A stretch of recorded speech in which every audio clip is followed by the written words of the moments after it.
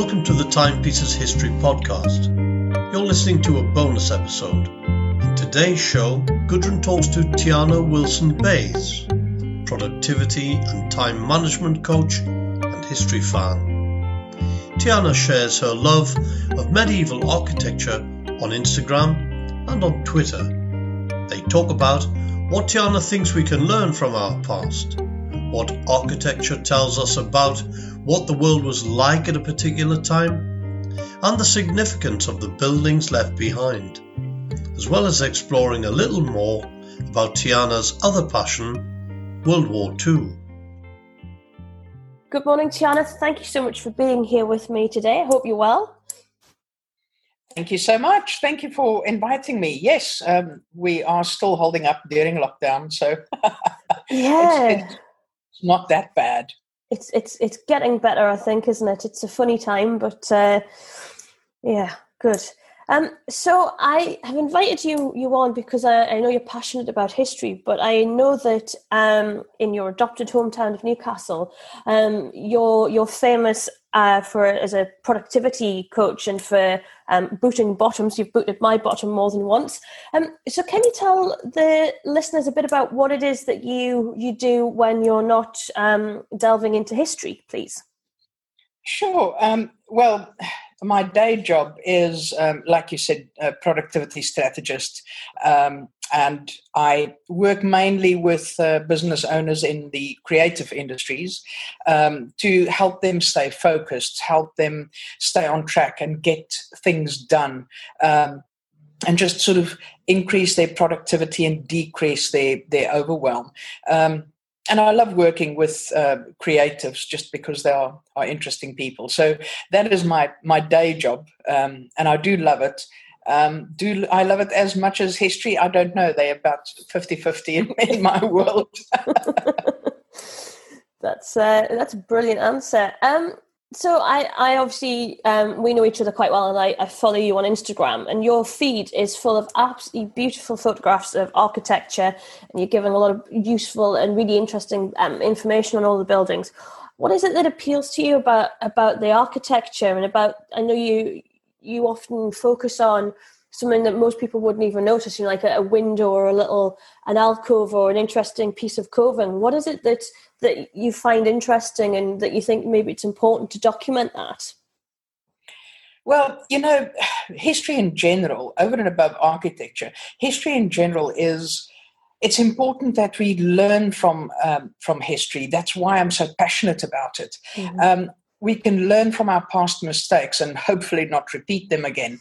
And we can build on past learning. So history as a subject is a very big place with a whole lot of things that we can learn, which always inspires me. But certainly on the architecture side, I believe if we can understand why something was built, and how it was built, there's a story behind it.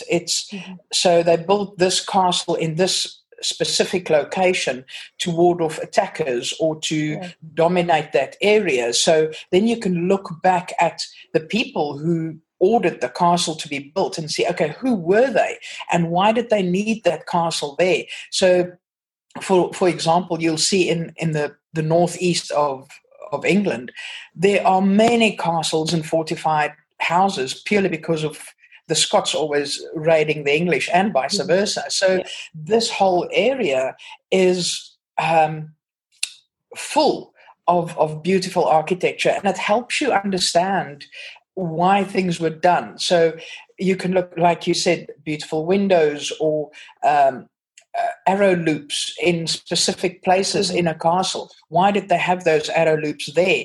Possibly because they expected an attack from that direction. So it helps you understand the deeper history behind that specific structure. It's fascinating. I know. Yeah, it is. It's endlessly fascinating, I think. And obviously the Northeast is full of castles because we were such a place of strategic importance. So there's a lot of good castles. If you like a castle, come to the Northeast because there's plenty to look at. Absolutely. Castles, fortified houses, churches, town walls. There's so much to see and explore and learn from. It's well, if I live 6 lifetimes, I'll not be able to see it all. So yes, there is a lot. And I know that also you've also got an interest in the war, haven't you? Particularly the Second World War. What is it that intrigues you about that? Because that's obviously fairly recent history, and certainly in living memory for still some people. Certainly, parents and grandparents will have some experience of that in one way or another. Why is it that interests you? Well, actually, my interest in the Second World War came before my interest in medieval history. So I started studying the Second World War when I was about 11 or 12 years old. And I suppose I got interested because both of my grandfathers fought in the war. So there were a little bit of talk about that at the time when I was growing up. And I met an older gentleman who was a friend of my father, and he fought in the war. And he, unlike many of the war veterans, he was quite happy to chat about it. So I suppose that sparked my interest. But I suppose throughout my life of researching history, I've always like to ask why or how. I like to understand the story behind the story. And certainly for the Second World War, it's questions like, why did the Second World War start? And how did it come about that events sort of came together to trigger this massive conflict?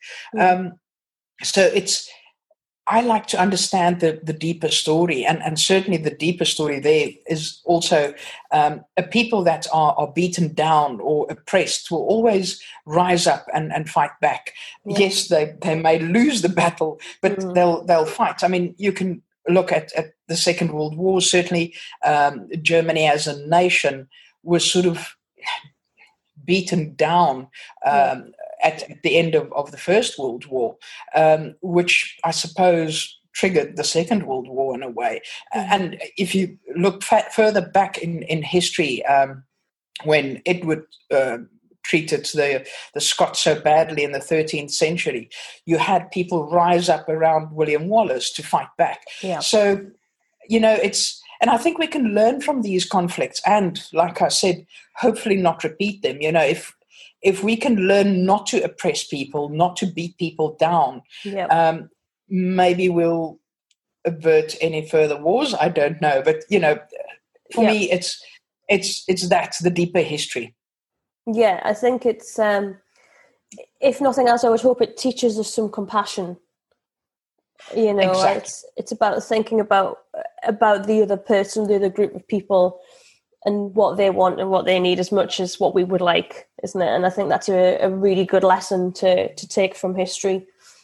Exactly. And I just wish that as people and as leaders, we can learn these lessons. But it seems history keeps repeating itself, sadly. Sadly, I'm hoping for the day where we can actually sit down as a world and just say, look, let's learn from history and not do this anymore. But hey-ho, there we go. Well, fingers crossed one day. So there's obviously lots and lots of stuff still being written and published and discovered about the Second World War. And, obviously we've had some VA Day celebrations and commemorations recently. So there's a lot of things I think that are still misunderstood, or there are accepted wisdoms. Is there anything that you've noticed that's a sort of conventionally accepted knowledge about the Second World War that's actually incorrect, and it's just become sort of, particularly as somebody who's moved to the UK, other things that we, the British, think that are actually incorrect? Is there anything that's ever intrigued you or piqued your curiosity when you've been studying? Oh, there are many. The thing is, history gets written by the victors. You have to always remember that. And history is somebody's perspective. Mm-hmm. So whenever you research history, you have to bear in mind that this person wrote that bit of history with his or her perspective. And sadly, a lot of historians either don't do their research properly, or they misunderstand or misquote things, and then misunderstandings happen. And then this just gets sort of more people follow that and repeat that, and it's not always true. And it's little things like there's a lot of people believe that the Germans invented concentration camps, which is by no means the truth. I mean, in fact, it was the British forces in Southern Africa, in the Republic of Transvaal and Republic of Orange Free State. That doesn't surprise me that it was the British. Yeah, it's during the Second Anglo-Boer War, they used concentration camps, sadly, very effectively in Southern Africa. So it was by no means a German invention, although a lot of people believe that it was. Yeah. So that's a misunderstanding or a misconception. And another one, of course, and this, I suppose, is put out there by sensationalist TV programs. If you watch History Channel, they always have these documentaries and TV shows about how we fought the Nazis and how bad the Nazis were, and it was the British against the Nazis. Well, actually, that is not quite true, because if you think about it, the Nazis was a political party. It was the National Socialist German Workers' Party. Yeah. So you can't have a country fight a party. Yeah. It's apples and pears, So we fought the German nation. We did not fight the Nazis. And in fact, a lot of German soldiers were not members of the Nazi party. If you look at people like Field Marshal Erwin Rommel, he was never a member of the Nazi party. So I just think certainly the younger generations, they sort of have been swept up in this this myth that we fought the Nazis. We did not. We fought the German people, the German nation. Or else, if you want to say that we fought the Nazis, you have to say that it was the Tory party fighting the Nazi party. Yeah. So you have to make that distinction. It's little things like that, but I think it gets perpetrated over and over by successive historians and TV presenters and all of this. And I just think things like that needs to be made absolutely clear. If you're going to study history, you have to be precise as you can be. Anyway, don't get me started. I think that's true, and I think you also have to be. You have a responsibility, if you studied it, to report that back precisely. And I think that's really interesting about this. It's a lazy way of looking at it that we fought the Nazis. Was when was it Ratzinger became Pope? He was the German Pope, wasn't he? And people said, "Oh, but we can't have him as the Pope. He was in the Hitler Youth." Everybody was in the Hitler Youth, because if you weren't in the Hitler Youth or the Junge Mädchen, your family was going to be persecuted and tortured, and that was everybody. So to go, oh, he was in the Hitler Youth, is it as if as a little boy that was what he wanted? And I think that's a really good point you've made. It's like lazy journalism, isn't it? It's it is not. It is. Yeah, it's quite right what you say. It's if you were not in the Hitler Youth as a young one in Germany, you and your family had no chance of surviving, really. And really, can you blame a 4, 5, 6, 7-year-old for his political views? I mean, really? You have no political views. You do what you're told at that age. So, I think people, as you say, it's lazy history to just accept things like that at face value. You've got to think about the deeper story. Yeah. And then, of course, because otherwise we're not learning anything from history, are we? Exactly. If there are misconceptions out there, of course we can't learn from history. So I know, as I said, don't get me started. But it's important that people think about it. But there's obviously a lot of I think because the war is still so recent in terms of history, I think people get a bit caught up in how they want to think about the Second World War and the First World War, because everybody knows somebody, you know, everybody's family lost people. And I think that kind of colours our view on it. Exactly. But, yeah. So moving on a little bit to more modern times. Obviously, you and I are recording this during the COVID-19 lockdown, although it's going to be published a little later on in the year. So hopefully will have been released by then. Fingers crossed. We'll see how that goes. But obviously, museums and heritage sites have obviously been hit particularly hard during the lockdown. You know, and I think some of the biggest sites have certainly done quite well with these virtual tours. But as an enthusiastic visitor to these venues, which I know you are, and you're also somebody with a great deal of business knowledge, what do you think they can do to encourage people to come back and look around and learn once the lockdown restrictions are eased, and certainly also going into the future when people expect more in terms of digital and immersive experiences? What would you like to see somebody who goes to a lot of these places? I think that's a very good question, because you're quite right that the heritage sector has been hit hard, the same as many other sectors during the lockdown and the whole COVID pandemic. One thing I would love to see heritage sites do is, and maybe they will have learned this from this epidemic, is to maybe have more, let's call it taster sessions virtually, so that people can sit in their homes like they are doing now, and go and virtually visit sites. And, you know, they can highlight maybe a small area or a small bit of a gallery or a castle or a whatever, and just give people a bit of a taster, which might whet their appetites to then say, hey, let me make a bucket list of places where I want to go and visit and add this to bucket list. Certainly during lockdown, I've done as many virtual tours as I could, but sadly, there are not that many available. And I wish there would have been more. So that could be something that heritage sites can do, is offer taster virtual tours.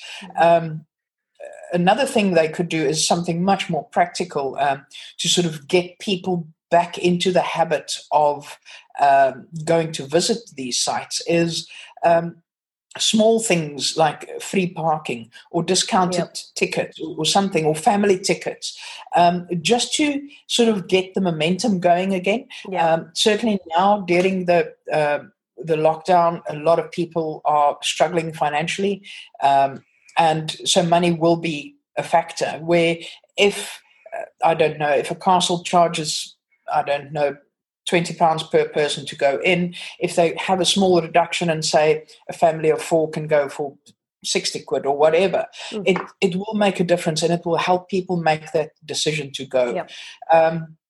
But another point, my last point I would say, is they maybe need to think a little bit less traditionally in their marketing. And they may want to think about using influencer marketing much more now and in future, where if you get, I don't know, an enthusiastic historian who is happy to go to a site and, I don't know, write a blog or do Facebook posts or Instagram or whatever it may be, that is the kind of thing that people sit and look at now. They're all on their social media, and they see, oh, this person that I have been following for a while and who I trust is recommending that I go and visit XYZ castle. That will make a big impact on them. So I think heritage needs to think a little bit more 21st century. And I know a lot of them have embraced it, but many of them are still very traditional in their marketing. So I think they need to do a mind shift and go more into influencer marketing. That will have a huge impact for them. Yeah, I agree. I think it's I think that ticket prices and entry fees is a tricky one. certainly in the Northeast, where almost all of our museums and galleries are free now. They do need to sustain themselves, so that it's not unreasonable to charge. I think the thing that kind of I don't like much is this annual ticket. So you pay an inflated fee for an annual ticket. I mean, we were traveling back from France last year, and we stopped halfway up between Dover and back to Newcastle. And we happened to stop completely by chance beside the Battle of Bosworth Field, the site of Bosworth. So we thought, well, this is fantastic. We didn't plan this, but this is an opportunity not to be missed. So we went the next morning, left the dog safely in the shade, and went in for a couple of hours. And the only ticket we could buy was an annual ticket. And the worst thing was that we were obliged to sign the back of our tickets and show our driving license so they could compare our signatures. So we couldn't even give them to anybody else. And I thought, well, I'm not going to be back down here anytime in the next year. It's just chance I'm here. And I think that's a shame, because sometimes I think perhaps I understand why they do it. That's a sort of marketing tactic, I think. But maybe they're missing out on people who would like to come just for one day or a couple of hours and just think, that £20 or £25 is a little bit too much, especially if, as we said, as a family, I totally agree with you on that point, and it has been one of my little irks as well. I think they have to remember that a lot of people who come to visit their site travels to do so. Yeah. Certainly, if you look at my followers on Instagram that I have lots of conversations with, they are from all over the world. Yeah. And they may travel from Brazil or from Denmark or from Singapore for a specific holiday to come and see historical sites in the UK. They don't want an annual ticket. They just want to go there for the morning or the afternoon or the day or whatever. Yeah. And also, at the end of the day, for somebody like me who visits sites all the time, yep. I'm not necessarily going to go back to a site that I've already visited. Mm-hmm. Like we said earlier, just here in the northeast of England, there are hundreds of sites to go and see, and I already need 6 lifetimes to cover them all. So for me to go back to a site, it has to be a very, very special site. So to buy an annual ticket or to force me to buy an annual ticket is a little bit on the ridiculous side. So I'm with you on that point. Yeah. I do wonder sometimes if it's, places where they have a particularly nice restaurant or a coffee shop. So really, it's a bit, you might go back for the coffee and cake rather than the actual site. Hey, I'll always go back to cake. Well, yeah, if it's really good cake, I'd definitely be making a repeat visit. But I think it's. I understand why they do it, but I'm not sure it sits comfortably with me, and it puts me off some places. If I know that's what they do before I get there, I think it would put me off a little bit. Yeah, definitely. Brilliant. It's a lot of good stuff there. My final question is one that I'm asking all of my guests because I love the answers that people are giving me. So if you could spend a day in history, when would you travel back to, or which person from history would you like to meet? Oh, my word. What a question. There are so many. There are so many conversations I would love to go and have back in history. Certainly, just because I'm really, really curious, is I would love to go and have a conversation with Edward II, sort of in the early months of 1327, because I want to find out, did he really die in 1327, or did he live on for another 10, 15 odd years? I would love to know that and have the answer to that. And then there's another one, but this is from historical interest, but also maybe monetary interest. I would love to go and have a conversation with Jacques de Molay.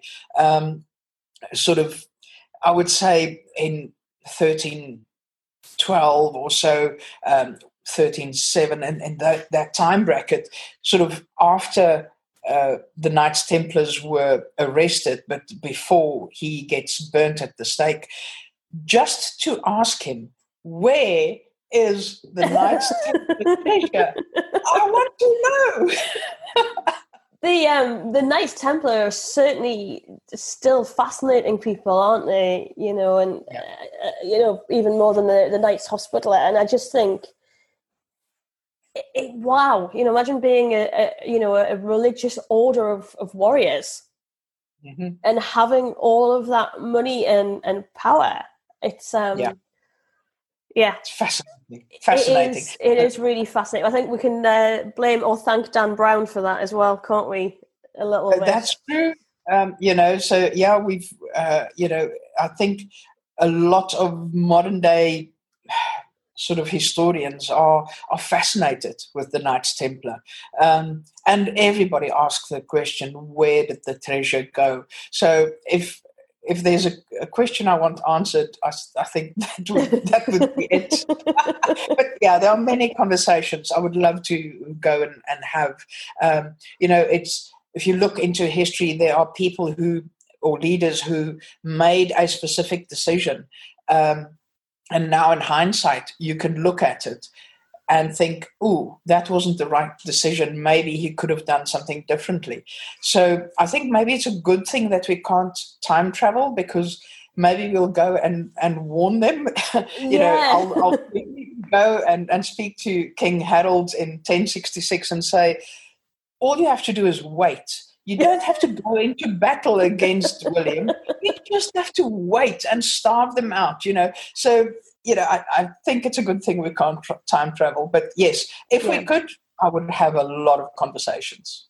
I think one that's in the news at the minute is obviously Hilary Mantel's just published the third of the Thomas Cromwell stories. And I would be quite tempted to go back and say to Henry VIII, don't bump him off, because you're going to regret it. Well, exactly. It's little things like that. As soon as you can't kind of stick his head back on, think about what you're doing, Henry. I know. I think Henry VIII sort of seemed like somebody who was a bit axe happy. And, afterwards he must have thought, oh, probably shouldn't have done that. Well, exactly. And now, with all our clever hindsight, man, we can go and warn people and we'll change history altogether. So, it's a good thing. We can't go back in time, because it will change history. One decision can make a big difference. So, hey-ho. Yeah, exactly. That is brilliant. Thank you so much for your time and your knowledge, Tiana. I'm sure the listeners would like to know more about your Instagram, and maybe even have their own bottoms booted. Where can people go to find out more about you?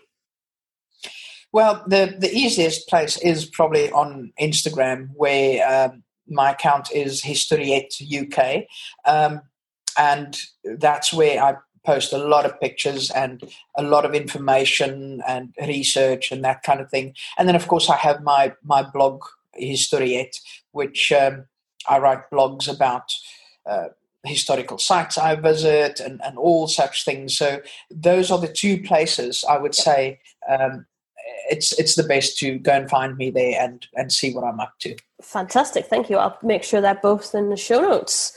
So thank you very much for your time, and hopefully we'll see each other in the real world sooner rather than later. Fingers crossed. Fingers crossed. Thank you. Thank you so much for having me. This was fun. Thanks. Thank you. Thanks. Thank you for listening to the Timepieces History Podcast. Don't forget to listen next time for more quick history facts.